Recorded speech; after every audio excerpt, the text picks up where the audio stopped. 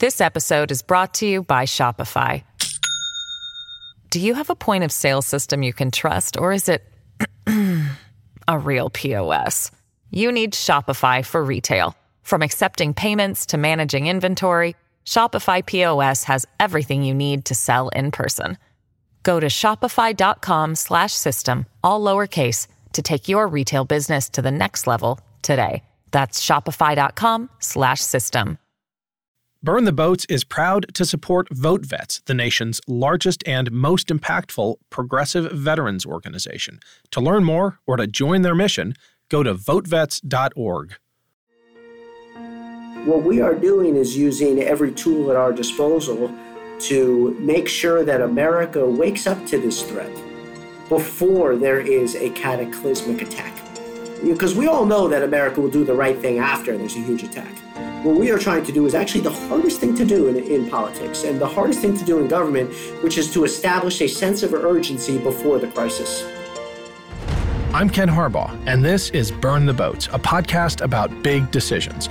On Burn the Boats, I interview political leaders and other history makers about choices they confront when failure is not an option. Today, I'm talking to Max Rose, U.S. Representative for New York's 11th Congressional District, and Ali Soufan, former FBI agent and counterterrorism expert. This spring, Max and Ali co-wrote a New York Times op-ed titled, "We Once Fought Jihadists, Now We Battle White Supremacists." They came on the show together to talk about the work they're doing to address the threat of transnational violent white supremacist groups in the United States and across the world. All three of us joined the call from our homes, where we are still recording the show due to the ongoing pandemic. The sound quality suffers accordingly at times, but the conversation is well worth it. Max Rose, Ali Soufan, welcome to Burn the Boats. Ali, you're a former FBI agent. You served as an interrogator on the Joint Terrorism Task Force, and you're the author of a couple of books about al-Qaeda. You were also the lead investigator of the bombing of the USS Cole in Yemen, which killed 17 of my fellow sailors. And now you've turned your sights on the threat of white supremacists in America. And Max, you're a member of Congress, decorated Army officer, wounded in Afghanistan on the front lines of a war which no doubt the intelligence supplied by some of Ali's interrogations played a role in. And now you have been personally targeted by white supremacists. I'd like to start by asking how you two met and joined forces to help meet this threat. Ali, give me your version.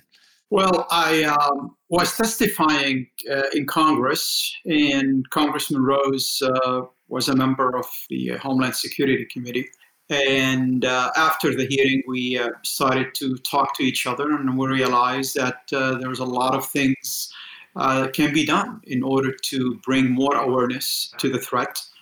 So we started to develop a professional relationship that led into a friendship. And at one point, we authored an op-ed together in the New York Times. That op-ed really upset a lot of people, all bad guys, thankfully. One American group called The Base, which means literally Al-Qaeda, did a recruitment video with footage of our faces, intercut with shots of masked men machine gunning a spray-painted Star of David. The Scandinavian-based terrorist group, the Nordic Resistance Movement, they called us by name, referring to us in one of the recent statements as the Jew Max Rose and the Arab FBI agent Ali Soufan. But they are not racist in any way, shape, or form.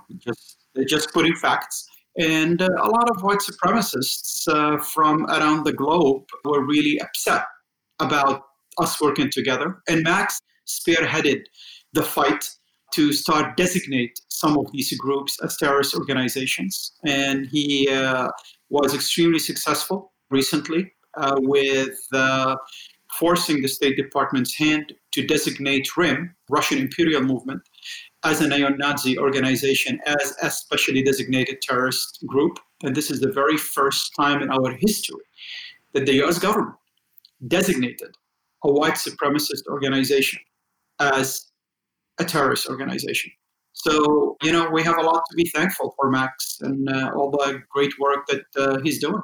that op-ed clearly, as Ali put it, upset a lot of bad guys, but it also shocked a lot of Americans, raising the specter of homegrown white supremacist organization targeting Americans with the assistance of foreign agents and foreign organizations.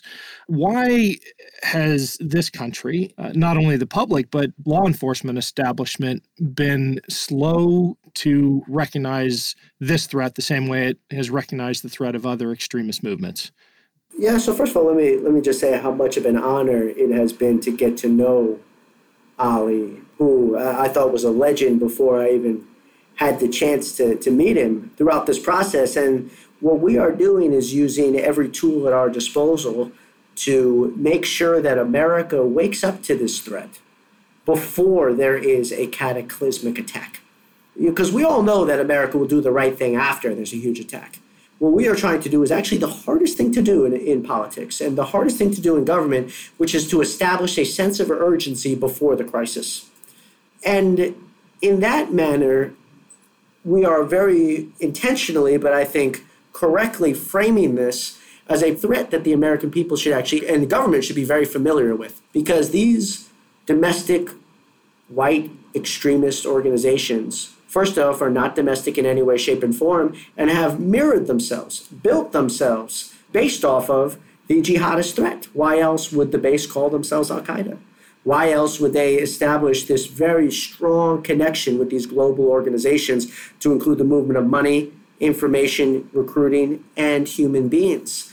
So it has been that framing that I hope wakes up the American people, because we don't want them to be woken up after a significant attack. You know, if Ali hadn't become such a prima donna in his old age, I wouldn't have had to inject myself into this situation. He could have just done this himself. But, you know, you're a legend for so many years. Sometimes the upstart has to step in and kind of, you know, push him along a little bit. Well, Ali, you have said that you feel that 9/11 could have been prevented. And by implication, we are living through an era right now where the next attack is around the corner, but from a wholly different set of organizations. What aren't we doing now that we should be? When you look back on the mistakes that were made, the information you did not receive that you feel like the FBI should have received in the run-up to 9/11, where are we right now? Are we in the mid-90s with the rise of Al-Qaeda, or are we, in January of 2001? I think we are probably in the 90s. We start seeing white supremacist organizations, as Max mentioned, operate in similar fashions to the jihadi terrorist organizations that we dealt with at the time: Al-Qaeda, Egyptian Islamic Jihad, Hezbollah, all these different groups. And now we see these white supremacy groups transcending any national barriers, the way they recruit, the way they disseminate their propaganda, exactly like the jihadis exploited, for example, conflicts in Afghanistan or in the Balkans or in Syria now, in Iraq. These white supremacist groups also are using the conflict in the Ukraine as a lab and as a training ground for them. We see the effects of these global connections here at our homeland. Since 9/11, for example, white supremacists and far-right terrorist extremists, if you want to call them, they killed more people on American soils than jihadis. 2018, I think, was the worst for far-right violence since Timothy McVeigh's Oklahoma City bombing in 1995. And we don't have the numbers from 2019 yet. So there's a lot of similarities going on with the way they operate, with the way they link together with other groups internationally, the formed alliances. Ideologues, for example, similar to the global jihadi movement, violent white supremacists have ideologue that radicalize individuals from around the globe, including U.S. nationals.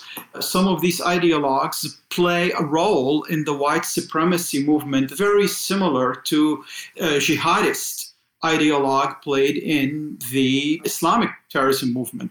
People like Anwar al-Awlaki, for example, was to the jihadis very similar to how Jared Taylor or Craig Johnson or Kevin McDonald or Richard Spencer is for the white supremacist movement. And those guys, they travel around the world. They go to Scandinavian countries, European countries, you go to the Ukraine, and they give lectures about white supremacy and about neo-Nazi ideology and try to recruit people into the movement. Last year, Russell Travers, former acting director of the National Counterterrorism Center, he told an audience in Washington, D.C. that America now is being seen as exporter of white supremacist ideology.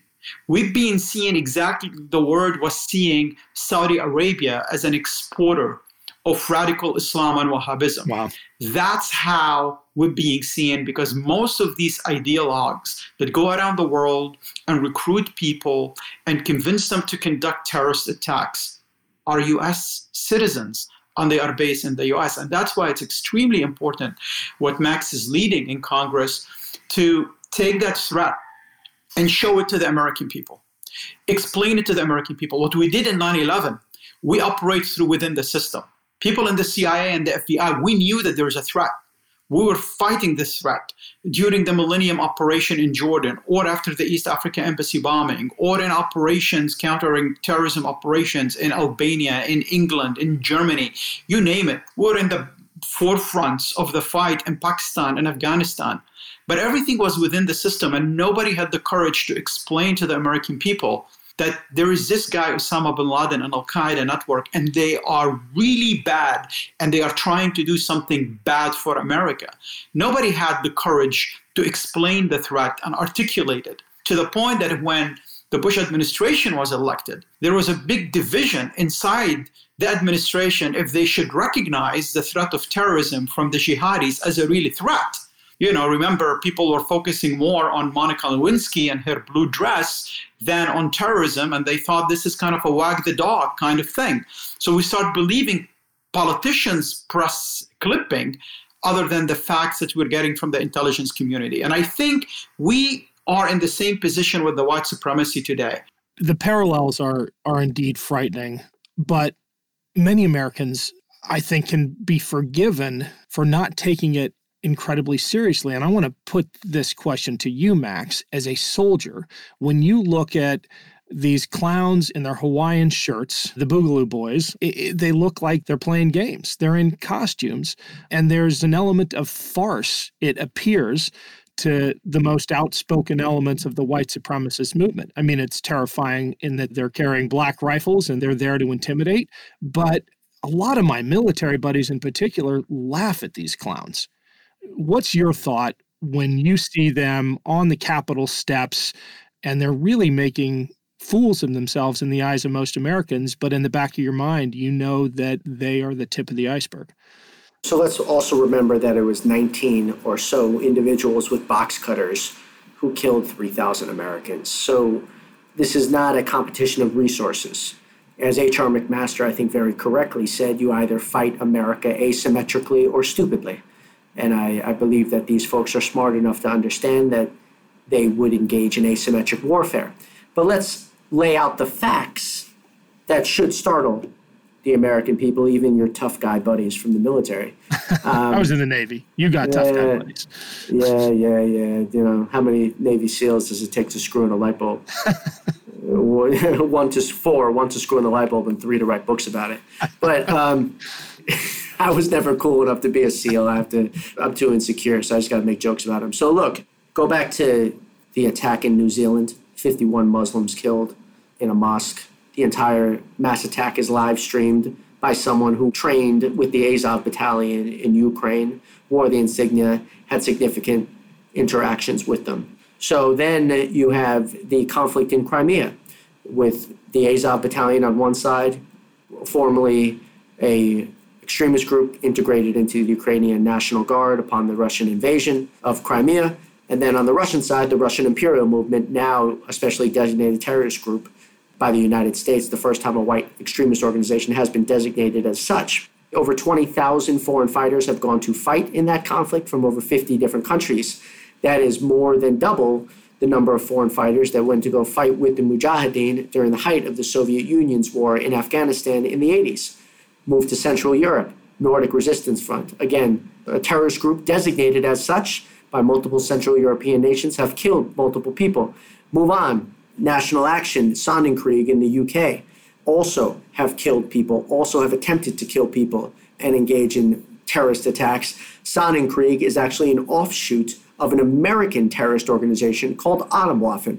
Move on to Canada, Combat 18. Again, a designated terrorist organization by Canada who has killed people. Members of their organization have traveled on multiple times to train with and support American terrorist organizations, such as the base recently that occurred. All of these organizations, as well as more, like Rahm, who has killed people in Southern California, as well as the leaders of Charlottesville, have had active coordinations, in-person meetings, as well as the movement of money and guidance with all of this global network. So the global network exists, and they have blood on their hands. If that doesn't scare you, then you have your head in the sand.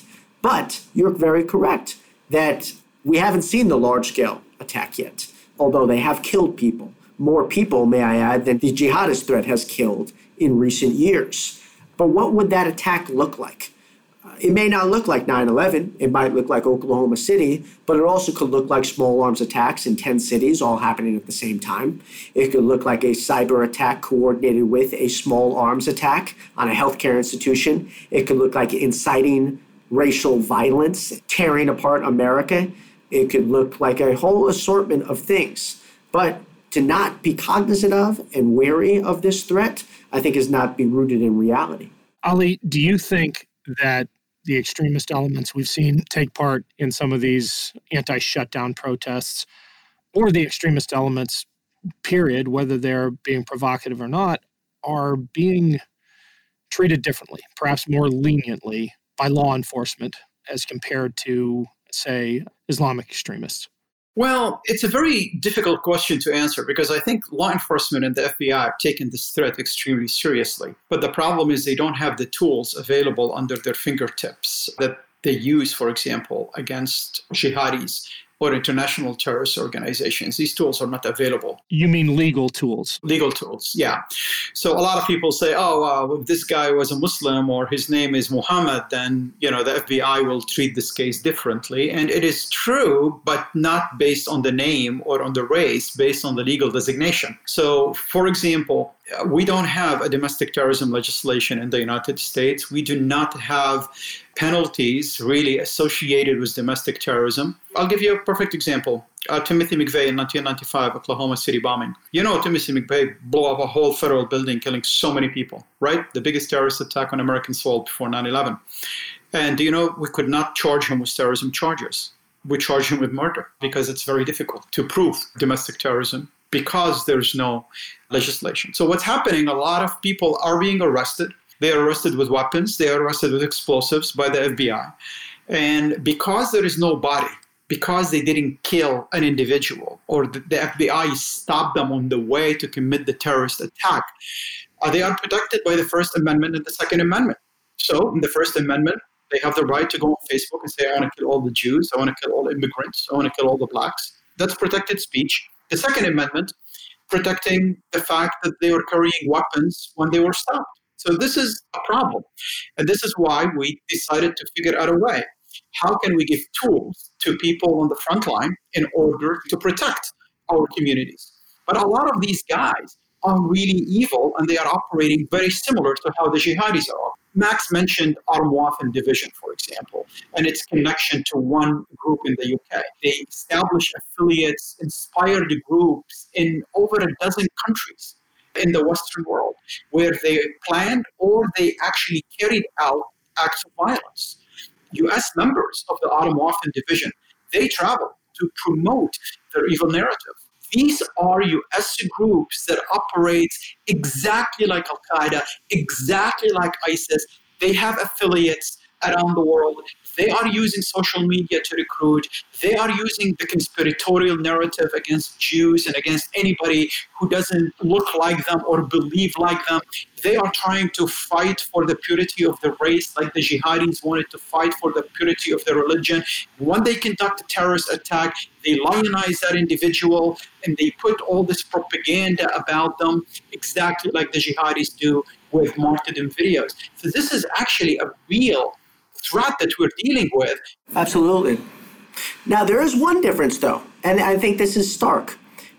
If someone is an adherent of ISIS, they collaborated with ISIS, and they are a Texas resident, and they go out and they legally buy an AR-15, they go out and they legally buy 40 magazines, they go out and they legally buy a kit, and they legally buy 5,000 rounds of ammunition, we can arrest that person, material support to a terrorist organization, and lock them up before they kill people. Now, another Texas resident becomes a member of Atomwaffen or the base and communicates with RIM and Azov and Nordic Resistance and Combat 18, constantly communicates with them, buys the same amount of ammunition, the same weapons, the same kit.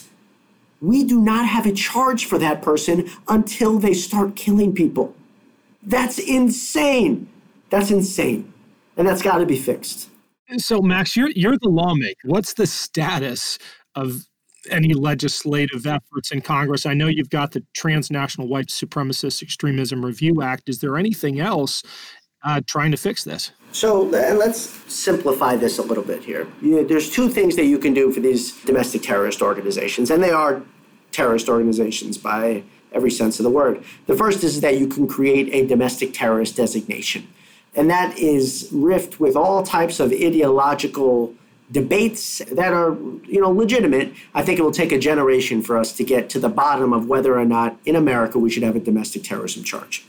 The second thing that you can do is you can update the list of foreign terrorist organizations. Now, in order for an entity to be labeled a foreign terrorist organization, ISIS, Al-Qaeda, there's 61 of them.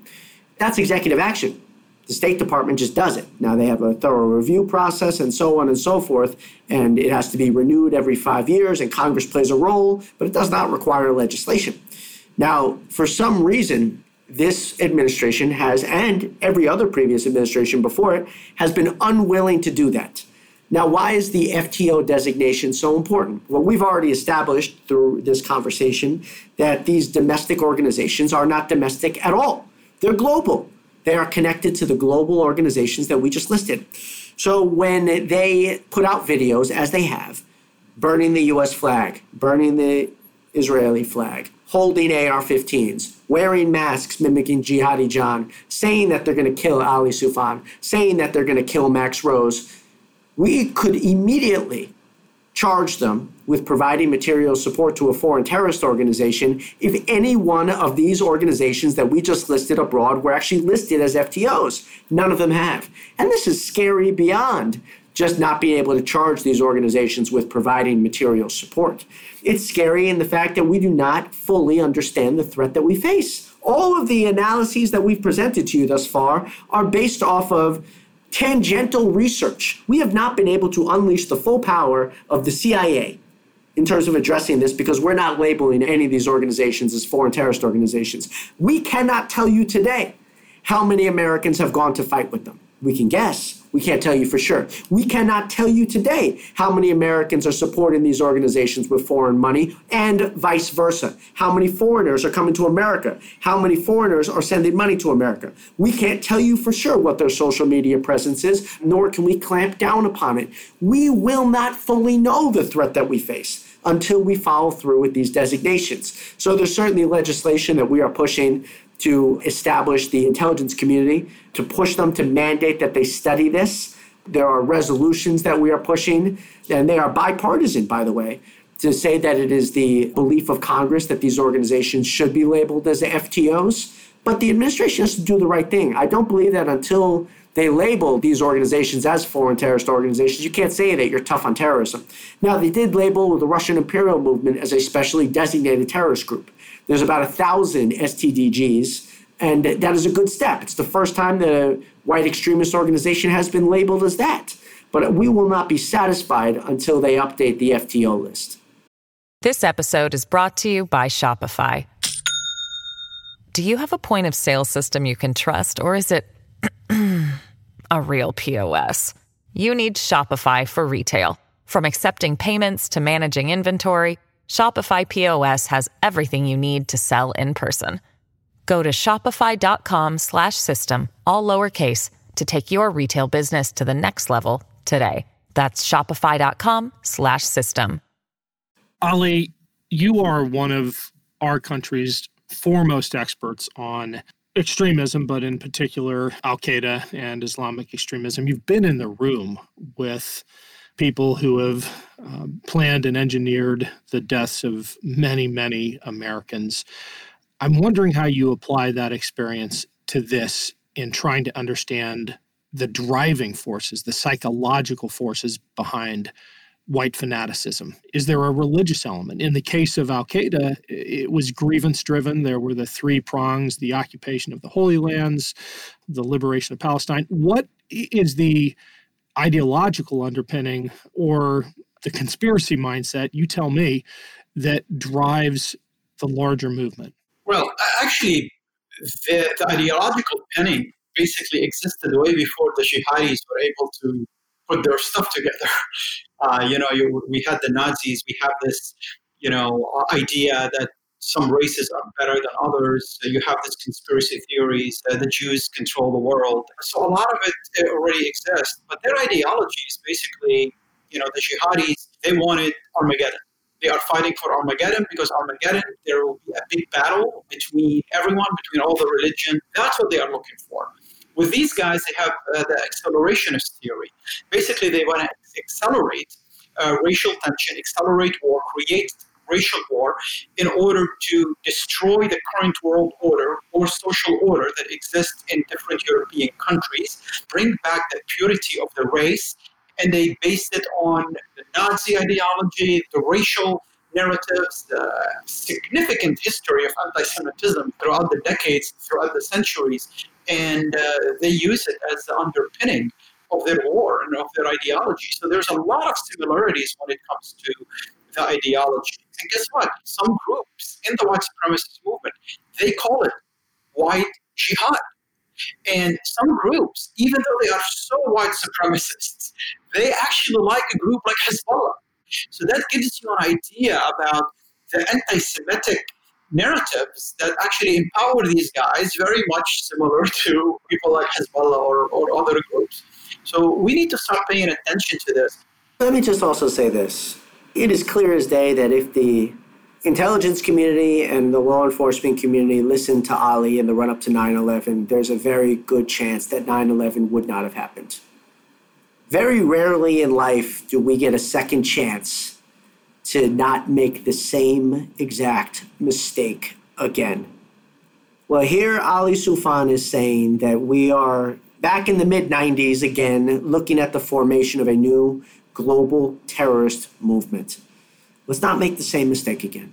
Max, can you talk about the tension, though, between wanting to keep Americans safe and upholding as a fundamental American value the right to protest and the right to free speech? I'm thinking about the recent presidential declaration to describe Antifa as a domestic terrorist organization. Well, but the thing about that was a totally political statement. There's no domestic terrorist designation. That was the president tweeting in his pajamas in his room like a teenager with no knowledge of national or international law. That was nothing. That was just a random tweet that has zero follow-up. Zero.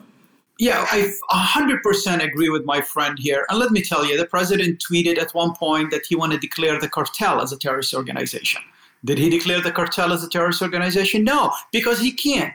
Can you tell me who's the head of Antifa? I can tell you who's the head of Atom Waffen. I can tell you who's the head of the base. I can tell you these guys. I can tell you how they operate. I can tell you the organization and how it's structured. I can name the affiliates for you, how they raise funds, how they recruit people. I can tell you all these things. These are really terrorist organizations. But can you just give me who is the leader of Antifa? This is not terrorism. This is anarchy, criminal. This is a state and local issue. And Ken, let me say this about your question, okay? You're making this far more complicated than it needs to be. Go back to that video where they're mimicking Jihadi John, right? And they're burning the U.S. flag and they're threatening Ali's life, threatening my own, threatening my colleagues' lives, saying that we need to bring death and destruction to the Kike Revolution and to the United States of America.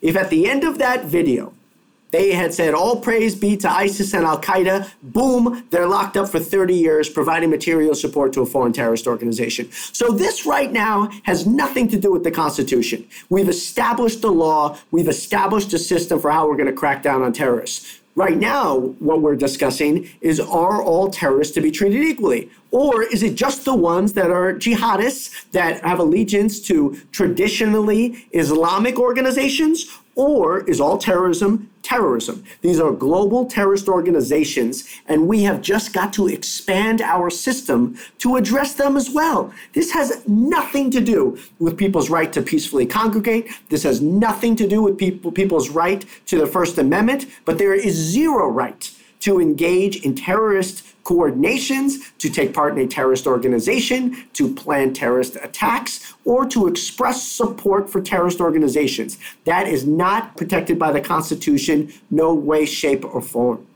You are confident, Max, you first as the congressman, that the legal guardrails exist to prevent the abuse of any terrorist designation, that the 61 organizations you mentioned that have been declared terrorist organizations have had to meet specific criteria that do not include a midnight tweet from the president, that we are safe from the kind of overreach that would jeopardize our First Amendment rights? Absolutely. The question now is, are we willing to apply the tools that we have equally? If you want to start to talk about a domestic terrorist designation, then we start to get into some of these questions. But what we are purposefully trying to say is that as it pertains to the threat of white extremist terrorist organizations based in the United States of America, that debate and conversation is not yet necessary because they are part and parcel of a global movement, just like there are members of ISIS and Al-Qaeda, or at least sympathizers to ISIS and Al-Qaeda in the United States of America today. We don't talk about the need for a domestic terrorist designation for them. This is no different. So what my fear is that we are paralyzing ourselves with a theoretical debate right now that is not necessary. And all the while, we're allowing these organizations to continue to grow, continue to organize, continue to openly flaunt their desire to inflict violence upon Americans, and we are not doing anything. Well, these people, they talk about they want to kill immigrants. They want to start race wars. They want to accelerate history and have a big clash that end up with getting rid of anyone who's not purely white. So we're not talking about you have the right to hate, or you have the right to, don't like Mexicans, or don't like Muslims, or don't like Arabs, or don't like Jews. This is not what we're talking about. We're talking about individuals and entities and groups that's organizing on a transnational level, right? With the main goal to bring down the world order and put together a Hitler-type world order, right? So what are we waiting for? A lot of people think Al-Qaeda just started on 9/11.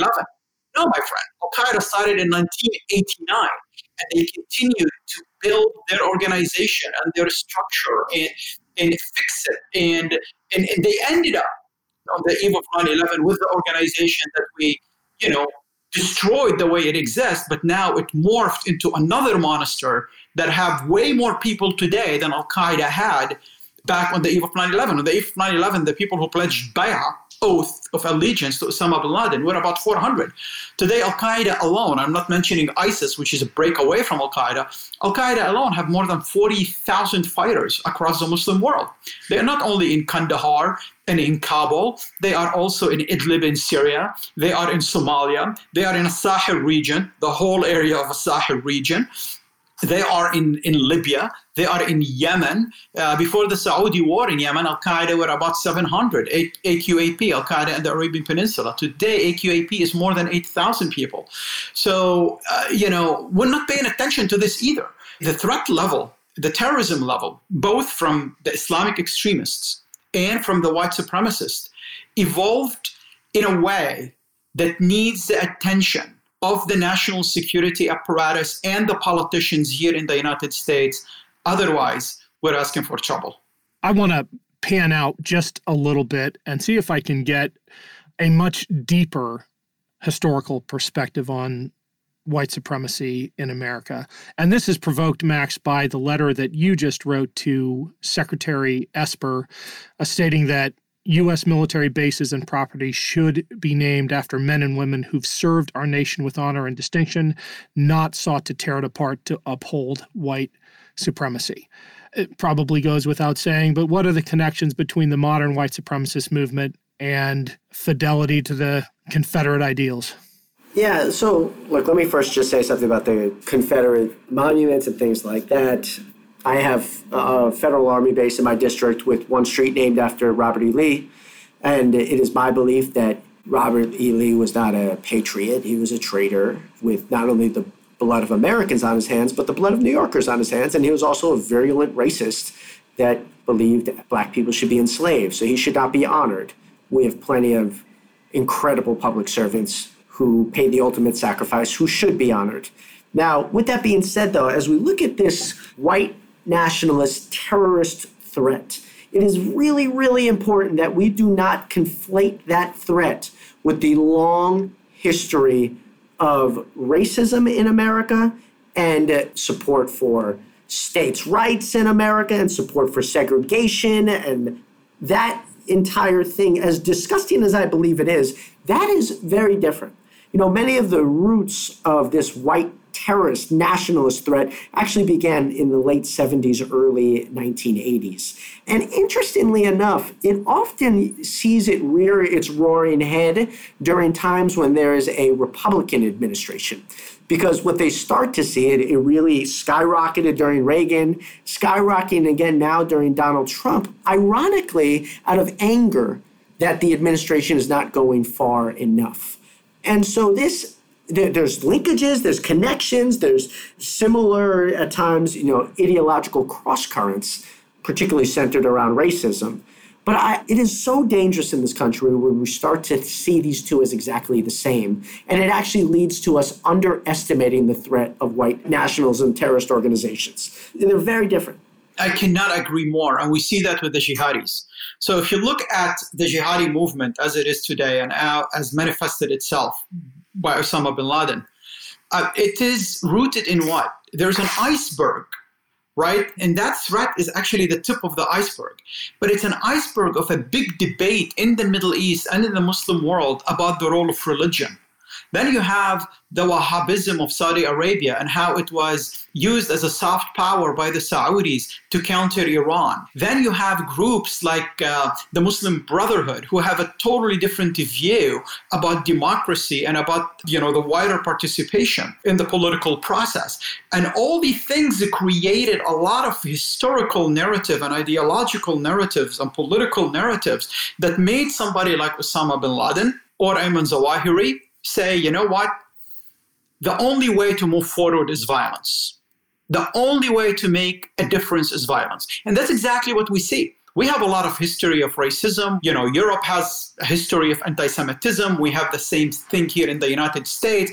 So there's a lot of these ideological narratives, political narratives. And then these people saying, you know what? Nothing is happening for us. We have to accelerate. Violence is the only way to protect our race. And these two things are very different. One lead into the other, but they are very different. It's also important to bring the conversation full circle and also to social media.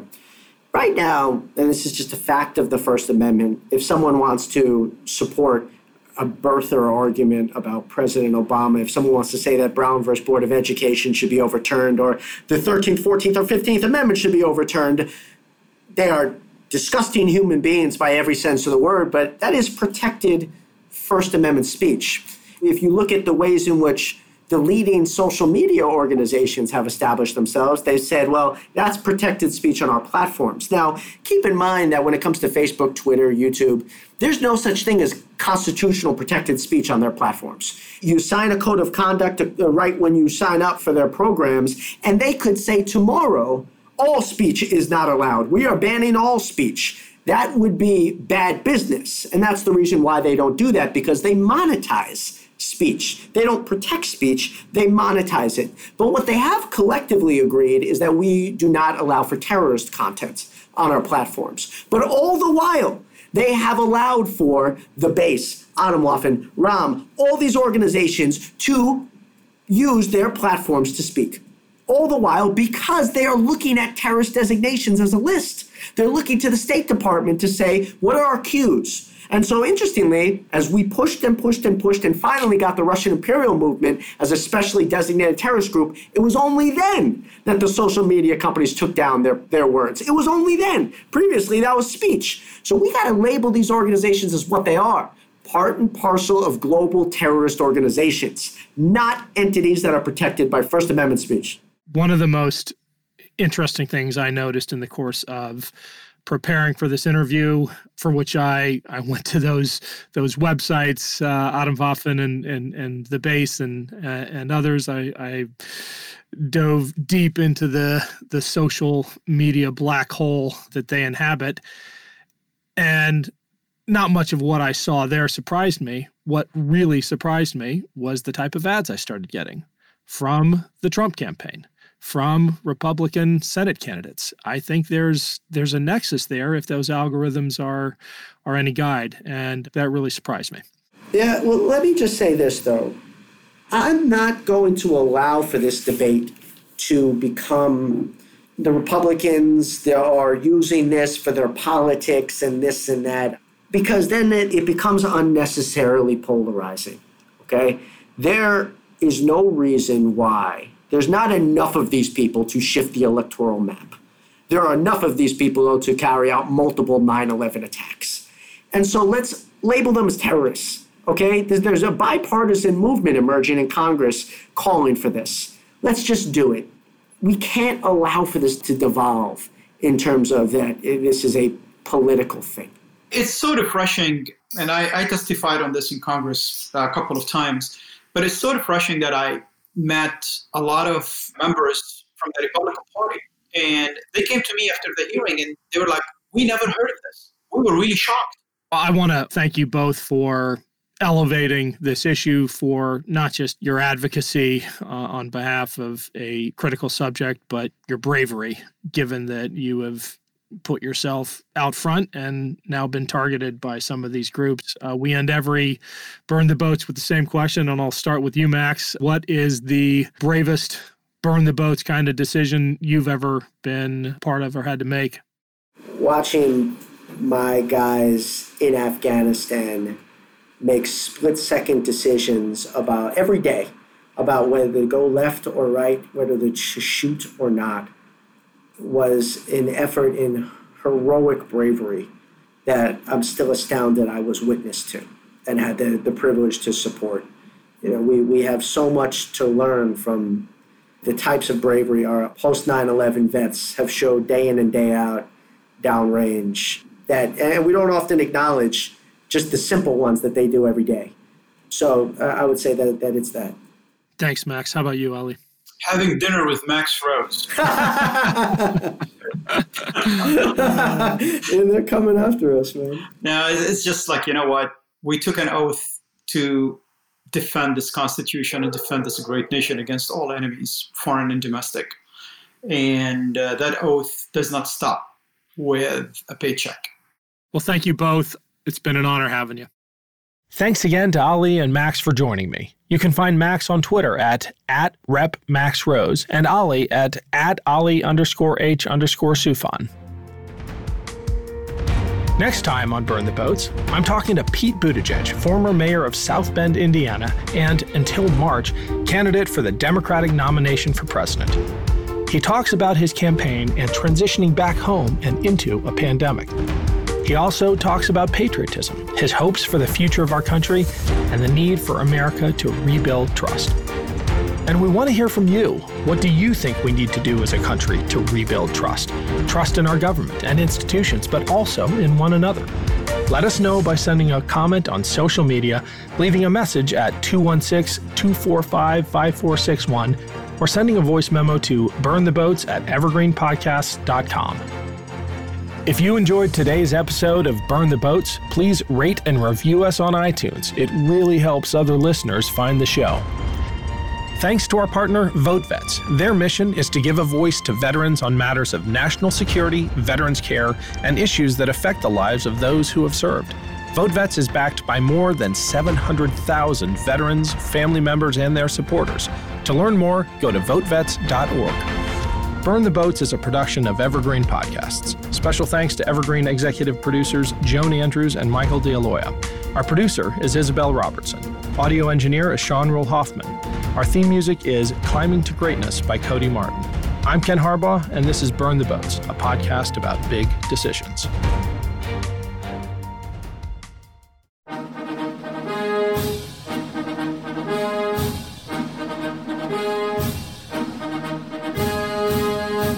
We often hear about the individuals who took the oath of office to become the chief executive. But what about the other people who play a role in each administration, or the events that may not be as well known, but that contribute to the reshaping of the office of the American presidency? On the Presidencies of the United States, we explore each administration beyond just the person holding the highest elected office in order to better understand the history that brought us to the modern-day presidency. I hope you'll join me on this journey through the annals of presidential history. Presidencies can be found anywhere fine podcasts can be found, and is a proud member of the Evergreen Podcast Network. This podcast was produced with the support of the Ohio Motion Picture Tax Credit and in partnership with the Ohio Development Services Agency.